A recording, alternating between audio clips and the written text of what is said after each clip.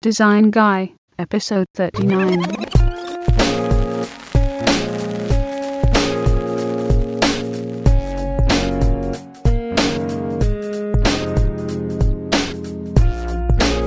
Design Guy here. Welcome to the show. This is the program that explores timeless principles of design and explains them simply. Today we turn our attention to type, that grand subject of design, of graphic design in particular, and we'll seek to just approach the topic. This topic is the Everest of graphic design, and from a graphic design perspective, this is where a show like this one really begins. And that's because typography is the heart and soul of graphic design. It's the bedrock. It's what makes graphic design what it is, and what separates it from other disciplines and arts.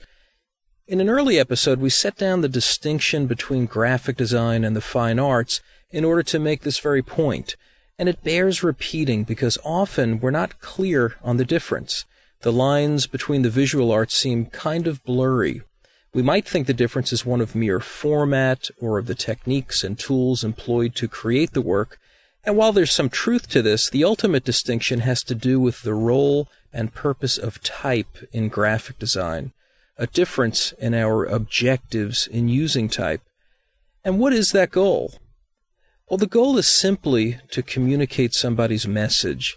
And while we might do it in an artful way, maybe an oblique or a slightly ambiguous way, perhaps to stimulate interest and attention and thought, ultimately, however, the message we're communicating is objective. There is a specific piece of communication intended, and unlike the fine arts, where we're allowed to play in subjective spaces if we wish to, where beauty is in the eye of the beholder, and where meaning or message, if there's any intended, may be inferred in a purely personal way, that is not the case with graphic design. Graphic design is a form of art that is linked to an objective typographic message. And that's with the intent of communicating something very definite and of your audience receiving it as it was intended.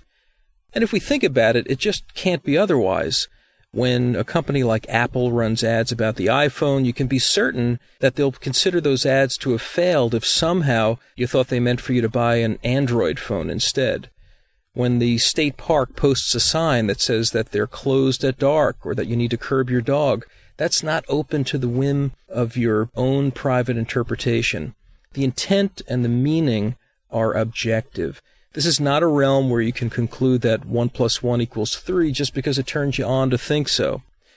So our success as graphic designers is that we convey a definite message, and our principal means of achieving that goal is to encode the message in type, to craft our communications with all those letter forms that are the stuff of word and thought and meaning.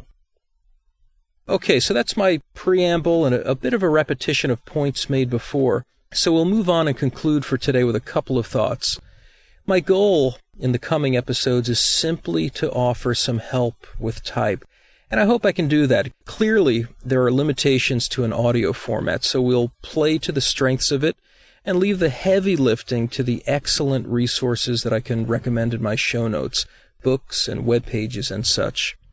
To try to convey, say, the anatomy of type, ascenders and bowls and shoulders and stems, would waste your time in this medium. It's just much more effective for you to look it up elsewhere. Instead, we'll talk about type. We'll take it from the big picture, how to think about it, how to approach it, how to better use it. And finally, on a slightly personal note, and I try not to make personal notes because the show is not about me, this episode comes after a very busy and disruptive year of change that forced a hiatus from the podcast. I think it was John Lennon who said, "Life is what happens to you while you're busy making other plans," and that kind of accounts for the gap. We can design our own lives only so far, but I think I'm at a place right now where I can resume the project in a more regular way.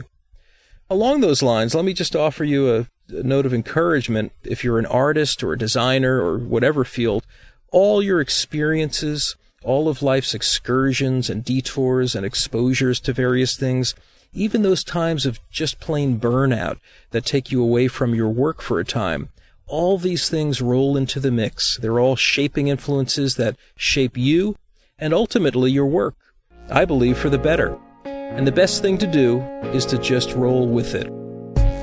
But we'll leave it there for today. To those of you who've stayed subscribed to the show, glad to have you back. And if you're new to the podcast, I do hope you'll find some help here. Well, thanks for listening. And until next time, this is Design Guy.